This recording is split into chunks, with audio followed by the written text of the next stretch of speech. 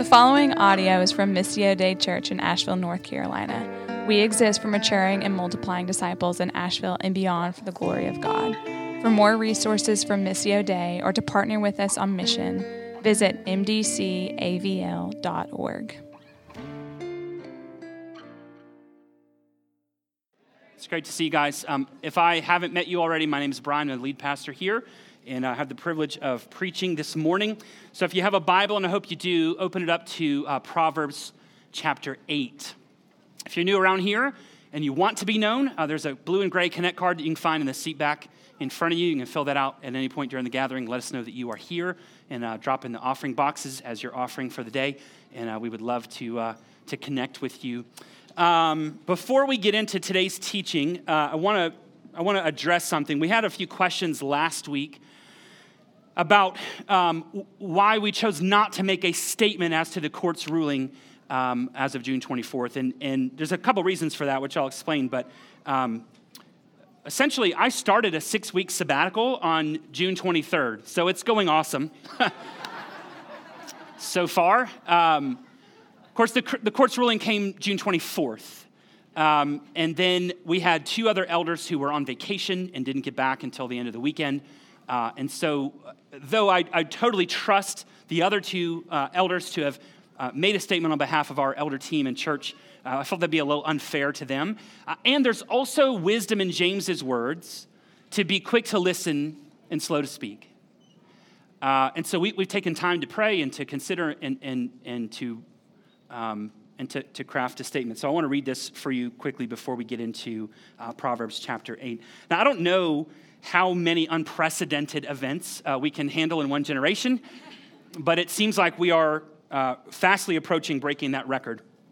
The court's overturning of Roe v. Wade after nearly 50 years is obviously an unprecedented event and significant event in the history of our country. And as Christians, we are people of the book. Okay, which means that we believe that the words of Scripture are God's words to us. And so we read in this sacred literature of ours that God has created mankind, human beings, in the imago Dei, in his own image and likeness. Meaning that there is something in humanity that reflects the creating, ordering goodness of God. That we somehow, as humans, reflect God on this earth. Scripture also reveals to us that God has known each one of us in our mother's wombs, knitting us together by our loving Creator. Now, you can step outside of our sacred literature and you can go to secular science, and biologists will tell you that life begins at conception. So we're not even talking about an issue of whether or not a fetus is a person. We're debating the value of the person. And so therefore, as a church, as Christians, we are unashamedly pro-life.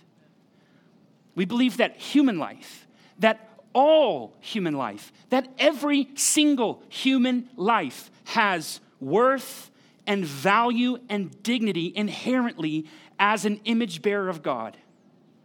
Regardless of where that human being exists, regardless of how that human being was created, was conceived.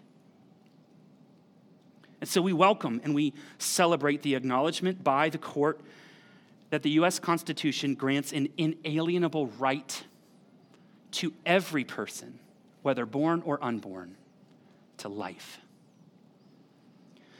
Now we celebrate, but we do so humbly and soberly, recognizing that there are many in this country, in our own city, and perhaps even in this congregation who are confused and conflicted by the court's ruling. So while we rejoice in the preservation of life for the unborn, we grieve over the darkness that exists in this world, which demands individual rights over responsibilities towards the most vulnerable and voiceless in our society. We grieve over the hopelessness that is experienced by some who believe that abortion is their only solution to an unplanned or unwanted pregnancy. And we recognize that there are very rare but real complications that exist in subpregnancies that can lead families to make impossibly difficult decisions. But our response as the people of God in every one of these instances should be compassion, grace, and truth. So we will, as a church, continue to strive to be a people who do justice, who love mercy, and who walk humbly before our God. We will continue to be a refuge to those experiencing the brokenness of this world and their own decisions. We will continue to come alongside those who are facing unplanned pregnancies and the organizations who serve them. We will continue to support foster children and foster families in this community. We will continue to advocate for adoption in this community. We will continue to help restore the dignity, worth, and value of all human beings in this city for their good and for the glory of God. And we will continue to proclaim, make no mistake, we will continue to proclaim the life-transforming message of the life, death, and resurrection of Jesus so that weak and weary sinners can find forgiveness and freedom and life in Jesus Christ. So as always, our hope is in Christ and in Christ alone, both now and forever. Amen? Amen. Praise God. All right. Proverbs chapter 8. If you are there, we're in a series in the book of Proverbs because we all want to do life better than we have. And we recognize that life is very complex. And we need not just rules, but wisdom to know how to navigate all the complexities that life throws at us. And so here in Proverbs chapter 8, we really get an entire worldview in one chapter. What do I mean by worldview? As the name would suggest, it is our way of seeing the world, okay? Not physically, but philosophically. In other words, it's our lens. Worldview encompasses all of the most fundamental beliefs and assumptions about the world and our lives in it. It encompasses all the big questions of life, you know? What is the point of this life? Is there a God? If there is, what's our relationship to this God? If there isn't, what's the point? And, what is there life after death? And, all those kinds of big questions that we all wrestle with. It is my opinion, I think it's an accurate one, that many people, even people within the church, even people who claim to follow Jesus, have an incomplete or maybe patchwork worldview that will ultimately fail them. And it's the result of what I call theological segregation. Here's what I mean. So we've got our Sunday Jesus, sort of life over here. And then over here, we have our everyday real life. And those two things don't intersect that often. And so Jesus is not the center of our world, but he's on the periphery. He's out sort of at the comfortable margins. And so our thoughts and our values and our pursuits are more informed, tend to be, by the world around us than by Christ and his word. And when that happens, that makes us restless, makes us anxious, and ultimately unsatisfied with life. And yet, we also have trouble connecting the dots and understanding how Jesus is actually relevant to and meaningful in our everyday lives. But Jesus is relevant to all of life because all of life comes directly from him, from the gracious hand of our Creator and Savior. And so in Proverbs 8, we're going to get a whole new way of seeing everything.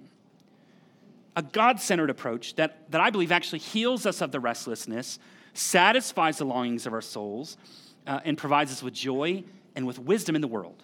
So that's what we're going to be looking at here in Proverbs chapter 8. Now, I am indebted, a debt of gratitude to my friend, Pastor Ray Ortland.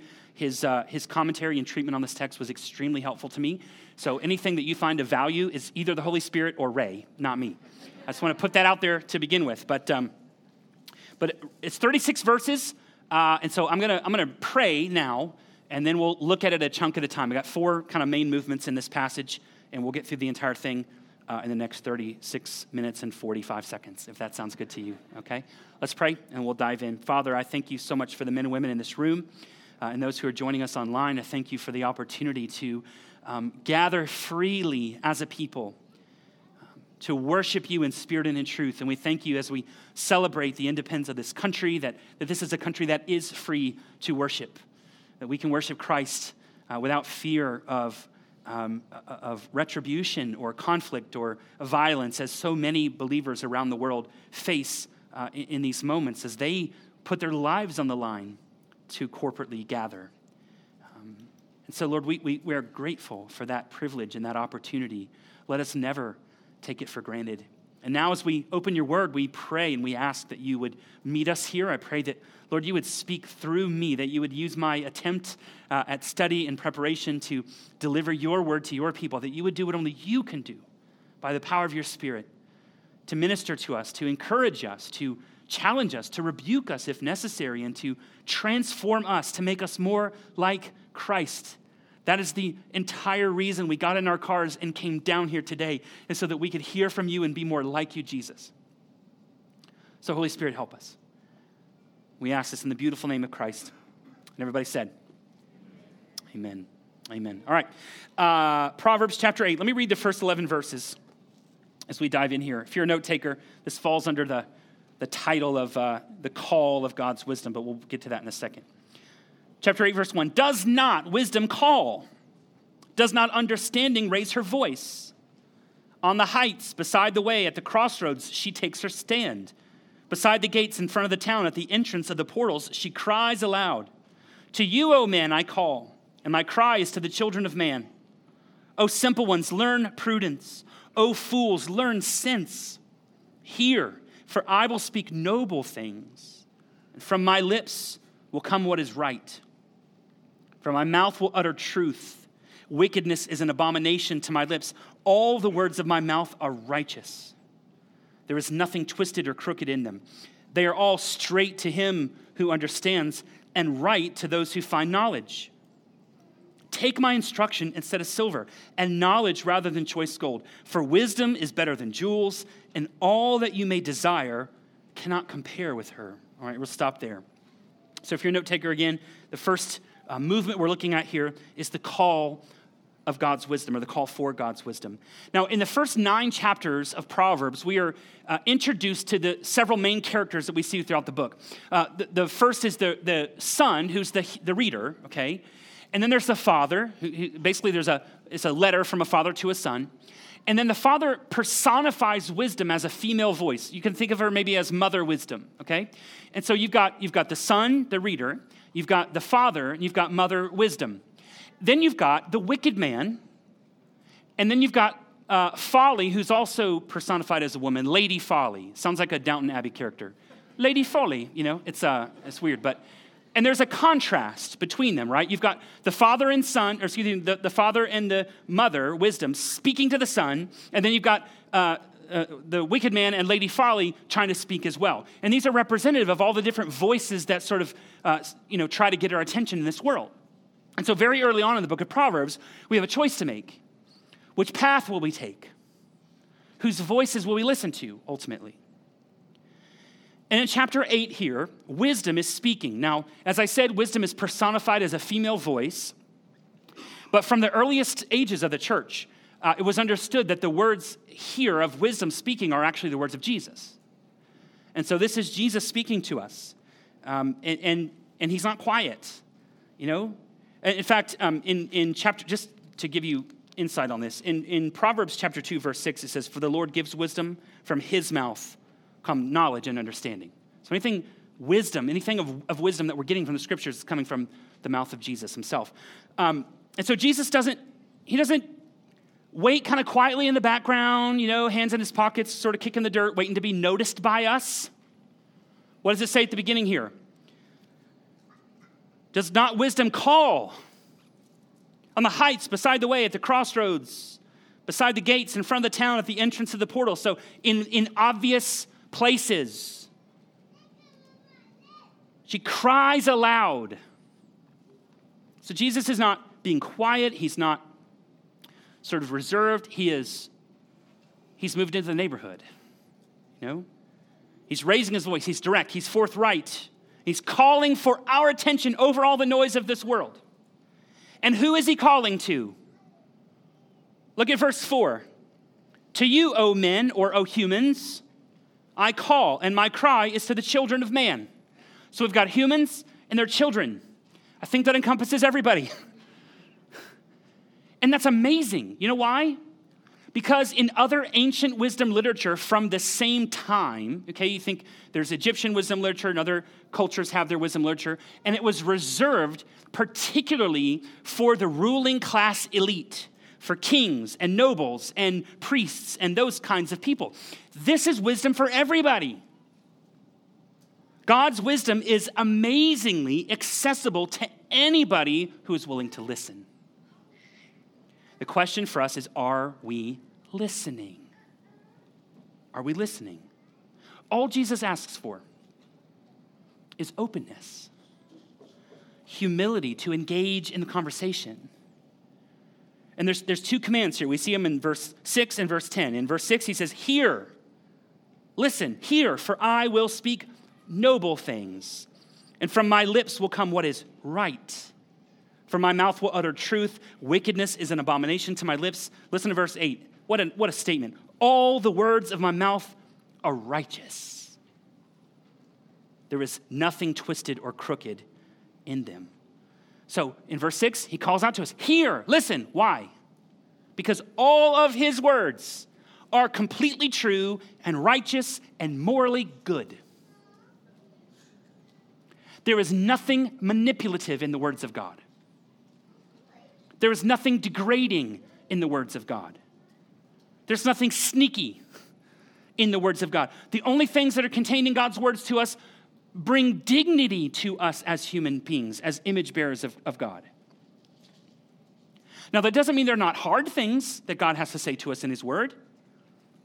There are hard things that he must say to us because he loves us enough to challenge us. And so the words of God sometimes have a sting to them because they're corrective in nature oftentimes. But honestly, what could be better for us in our self-focused and overindulgent world? What could be better medicine for us than the corrective words of our God? So then in verse 10, he says, take my instruction. So we have hear and we have take. Take my instruction, look at this, instead of silver. And knowledge rather than choice gold. So there's an either or proposition here. Take my instruction or take silver, gold, wealth, or whatever comes with wealth, identity, status, power, comfort, success, right? There's a contrast. In other words, we have to come to God with open hands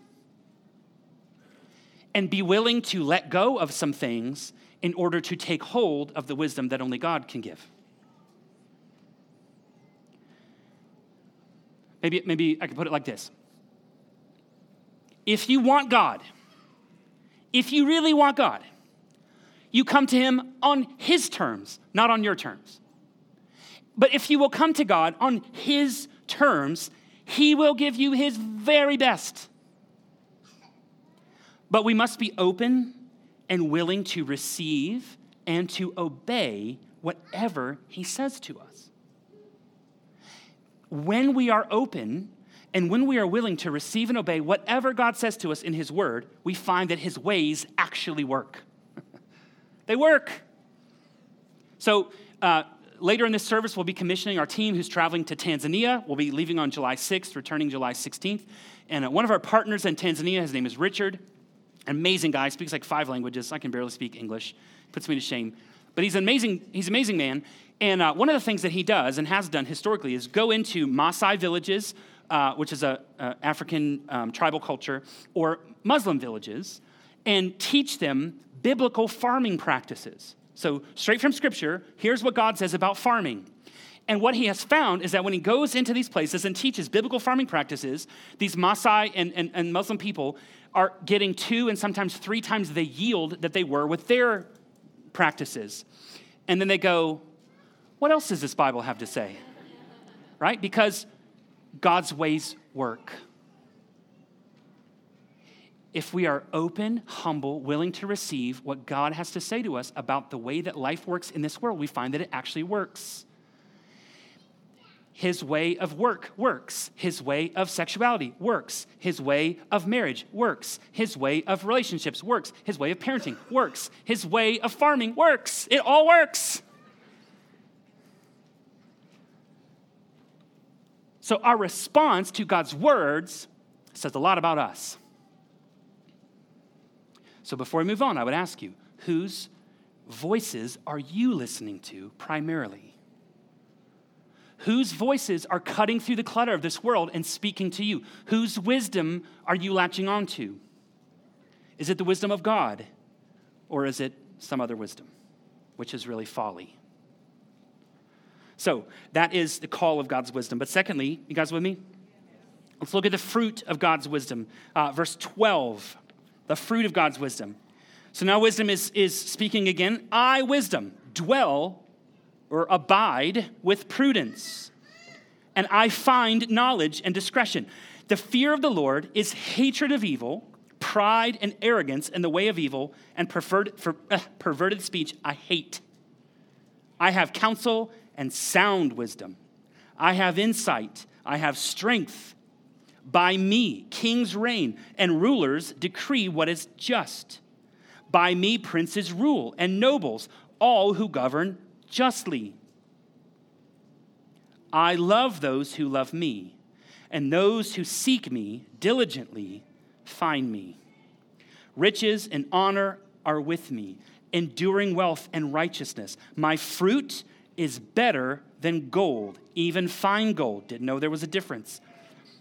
And my yield better than choice silver. I walk in the way of righteousness, in the paths of justice, granting an inheritance to those who love me and filling their treasuries. Okay, the fruit of God's wisdom. So now the Lord is revealing to us the kind of environment of heart where wisdom will take root and actually bear fruit, okay? And so he says, I dwell, or I abide with prudence. I find. Now the word find here can also be translated as come to, which I think is actually a better translation. I come to, I arrive at knowledge and discretion. Then we see all these descriptors that we saw 2 weeks ago in chapter 1. If you're with us when we started the book of Proverbs, we looked at Proverbs 1, and he talks in Proverbs 1 about prudence and knowledge and discretion and insight. So I won't re-explain all of those things. Then he says this, fear of the Lord is the hatred of evil. Now again, in Hebrew literature, evil is not just vile wickedness. Okay, it is that, but it's not only that. Another way that you could understand evil is harmful or ugly, poor, badly made.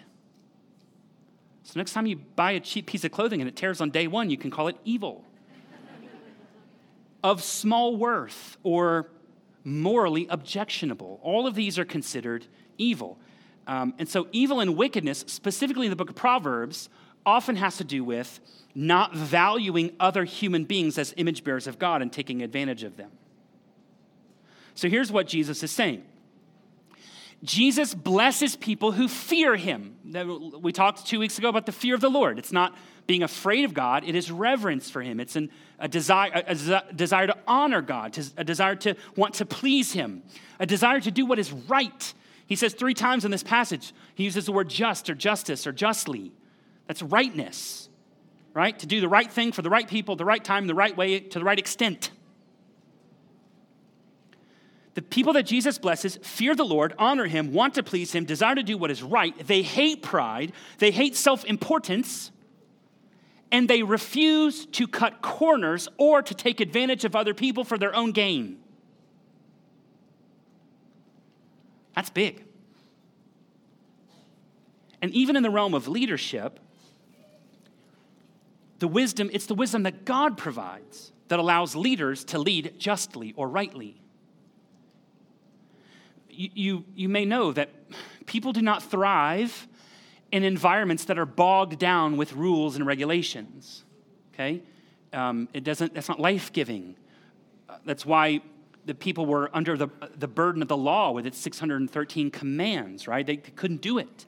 And some of you are rule followers and you like rules because you want to know how you stack up. But the anxiety you live with, I don't know is worth it, because you never know if you stack up, because am I doing enough? Am I doing rightly? So we know that people do not thrive in environments where we are bogged down with rules and regulations. People thrive in environments where the leaders are humble, wise, experienced, courageous, mature, selfless, Christ-like. When people lead like Jesus leads, other people find life and vitality under their leadership. And the good news for you and I is that anyone can become that kind of leader. Look at verse 17.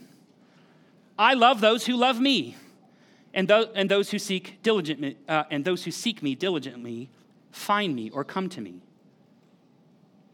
This is great. Jesus says, I love those who love me. Jesus is promising to us his fullness to anyone who will love him back and seek him diligently. That simply means to be intentional, right? To not just seek God when it's convenient or expedient, but to set an intention that we will seek God because we want him. We want him. And when we seek him for him, we not only find him, but he provides everything else that we need for life and godliness if we will simply put him first. That's wisdom. Do you want strength? Do you want, you see here he says in verse 14, I have counseled. Anyone need counsel? I have sound wisdom. That means strategies for real life that actually work. Who needs some of those? Do you want strength? Do you want insight? Do you want counsel? Do you want wisdom for life that actually works? He says, seek me with everything you have. And here's the great news. You don't even have to be good at it.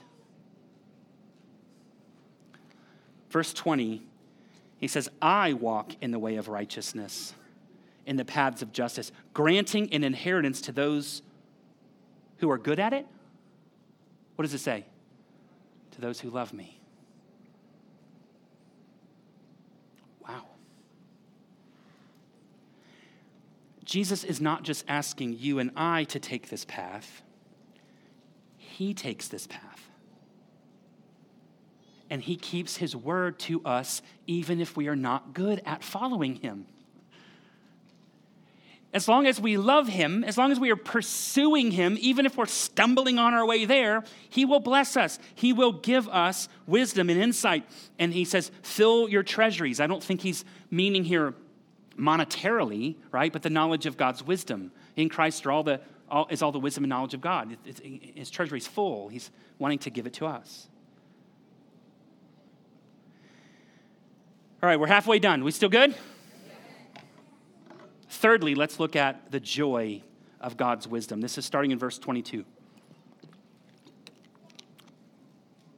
The Lord possessed me at the beginning of his work, the first of his acts of old. Ages ago, I was set up at the first, before the beginning of the earth. When there were no depths, I was brought forth, and when there were no springs abounding with water, before the mountains had been shaped, before the hills, I was brought forth. Before he had made the earth with its fields, or the first of the dust of the world, all the way down to the particulate level, the dust of the world. When he established the heavens, I was there. When he drew a circle on the face of the deep, when he had made firm the skies above, when he established the fountains of the deep, when he assigned to the sea its limit, so that the waters might not transgress his command, when he marked out the foundations of the earth, then I was beside him, like a master workman, and I was daily his delight. Now, if you have an ESV Bible, right here where it says, I was daily his delight, if you look, there's a footnote in my Bible that also says, I was daily filled with delight. I think that's actually a better translation. It's not that God was delighting in wisdom, but wisdom was delighting in God. I was daily filled with delight rejoicing before him always, rejoicing in his inhabited world, and delighting in the children of man. The joy of God's wisdom. So now, as it were, the author of Proverbs is pulling us back all the way to the beginning of the Bible, all the way to the opening pages of Scripture, where God is speaking all things into existence. And wisdom is there. And wisdom is employed by God. And wisdom is rejoicing in God and in all that God made. So wisdom is saying to us, hey, when everything was a chaotic mess and without form and void, God made use of me to bring order and structure and beauty and harmony to the entire universe. And by the way, if God felt good about employing me, wisdom, to bring order and chaos, order to the chaos and beauty to the mess of the world, you think maybe you could use me to bring harmony and beauty in order to your mess? See, because wisdom is not ultimately tips and tricks and life hacks. You know, the wisdom of God is not a BuzzFeed article. It's more like source code for how reality works. Okay? And so when God is speaking to us through his word, when God is giving us his wisdom, he's giving us the source code. He's giving it all to us. And so we don't need to navigate through life taking wild guesses and failing and taking another wild guess and failing. We don't need to guess. We need to listen. Because the wisdom that we need is not inside of us. It comes from outside. A number of years ago, I was driving through town, and I always love coming to intersections because if I get behind someone who has a bumper sticker or bumper stickers on their car, you learn so much about people, and you didn't even ask, you know? You know what kind of pets they like. You know their political affiliation. You know whether they like aliens or Jesus, and you know whether their kid is terrific. It's great. You know all about them. And so there was one bumper sticker I saw in this car, and it said, the answers are within. And I didn't know if they meant inside their Corolla, but I think what they meant was inside themselves. And I thought, no. The answers are not inside you. You're the one who got you into these messes. Stop looking inside. That's the problem, right? We need to look outside of ourselves for a wisdom that we do not possess. Do you know what does live inside you, though? A hunger for God in every single person. Now, you know when you get that hunger, some of you probably have it right now because it's almost noon, where your tummy's grumbling, right? And you're really hungry. If all of us just went and sucked in like a big gust of wind, that does nothing for our hunger, right? Because oxygen has no connection to our hunger in that moment. What we need is actual sustenance. We need food, okay? You and I, our lives spiral into restlessness and into frustration and despair when we chase after the wind, which is exactly what Solomon, the author of Proverbs, tells us in the book of Ecclesiastes. It's like a chasing after the wind. And so what we do is we foolishly fixate on good, created, non-ultimate things and expect them to be ultimate and to fulfill the longings of our souls. We do this with our significant other. We do this with our spouse. We do this with our kids. We do this with our jobs, with our careers. Some of you might be doing this with retirement, right? You've been working your whole life just to get to this point, and now you're retired and you're like, ooh, this doesn't do it for me, right? We do it with all kinds of things. Some of us with money or possessions or, comfort, security that comes from money, from stuff, okay? But here's the problem, and all those are good, created things.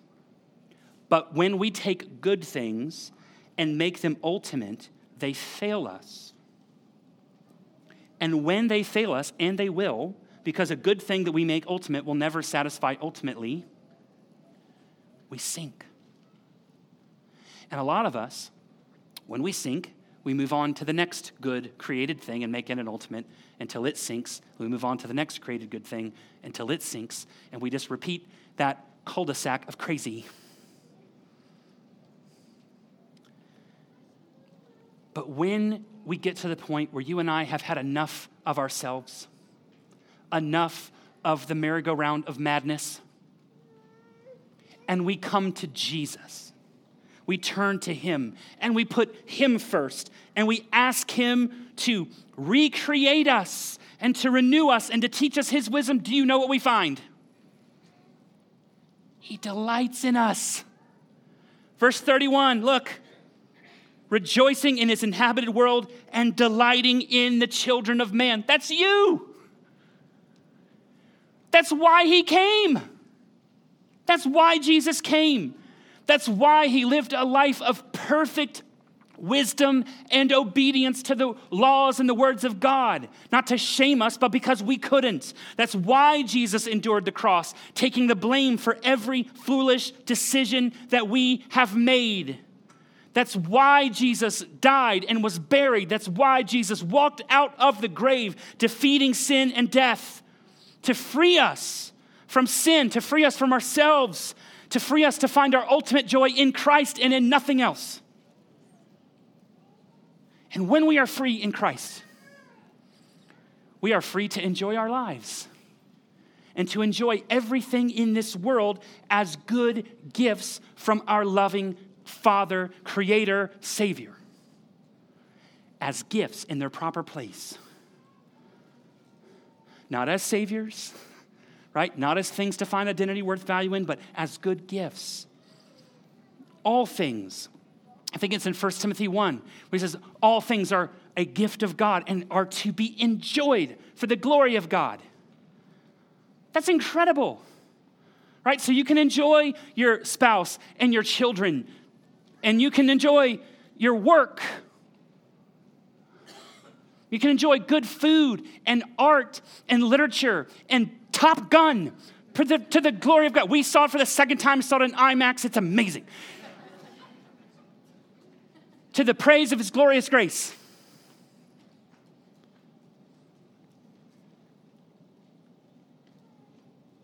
A joyful heart is good medicine. And a biblical worldview is the most joyful worldview that there is, because you recognize that your sin is paid for, you are forgiven and free in Christ, your inheritance and future is secure, you will be with God forever, and everything that you enjoy on this earth is a gift given to you by God for your good and for his glory. What's not to be happy about? The joy of God's wisdom. Now, finally, and I'll wrap this up here. Verse 32, we're going to look at the prophet of God's wisdom. Thanks for hanging in here, y'all. And now, O sons, listen to me. Blessed are those who keep my ways. Hear instruction and be wise, and do not neglect it. Blessed is the one who listens to me, watching daily at my gates, waiting beside my doors. For whoever finds me finds a life and obtains favor from the Lord. But he who fails to find me injures himself, and all who hate me love death. The prophet of God's wisdom. So wisdom is concluding her speech, as it were, again, the words of Jesus, with another charge: to listen, to hear, and to heed the instruction of the Lord. And why? Because, as the text tells us, whoever listens, whoever is eager to learn from the Lord and follow his ways is blessed. No need for hashtag, right? You're just blessed. You're happy, contented. Divinely favored are those who learn from God how to live in God's world, God's ways. He says here, watching and waiting. In other words, waking up each day, I cannot wait to learn what Jesus is going to teach me today. Eager to hear from him, to be instructed by him. And that means something very important to us. The wisdom of Jesus Christ is the only essential in our lives. Everything else we hold with open hands. And he may remove some things from our hands, but when he removes, he will also fill with his wisdom, his goodness, his grace, his mercy. So we come before him with open hands. He says here, whoever finds me finds life, or whoever fails to find me fails to find life. Now, if you remember back to earlier in this sermon, I mentioned to you that the word find can also be translated as come to. That was verse 12. So read it this way. For whoever comes to me comes to life. As I said earlier, Jesus is not hiding. The Christian life is not like the universe's greatest game of Where's Waldo or hide and seek. He's out in the open. He's at the pinnacle. He's at the crossroads, right? He's in front of the gate at the town center, crying aloud. He's not hiding. He's not like, good luck out there. Hope you find me. If you find me, you find life. Boom, game starts. That would be cruel. He is right here calling to us, crying out to us, and all we do is simply come to him. And the promise that we have, 1 John 5:12 says, whoever has the Son has life. Whoever doesn't have the Son does not have life. Life, vitality, flourishing. Who doesn't want to flourish? But the question before us is, are we willing to come to him with our proud, foolish, right, arrogant, self-centered selves and receive with real openness his grace, his love, his life, his joy? Are we willing to center our lives around Jesus in his word so that the wisdom of God filters through, our two ears and this meat in between us down into our hearts, and we start to, our filter becomes God and his word. We start to, all of our thoughts, all of our values, all of our pursuits, all the things we find important in this world are informed not by our favorite news outlet, not by our political party, not by social media, for the love of God, not by our favorite authors but God, his word, his wisdom. For Jesus even says to us, right, what does it profit a man to gain the whole world but forfeit his soul? So that's the end of my sermon. I don't have any questions for this morning other than I just want you to sit for a minute. We'll have a moment of silence before we move into our time of communion. But I think it's worthwhile to think about whose voices am I listening to?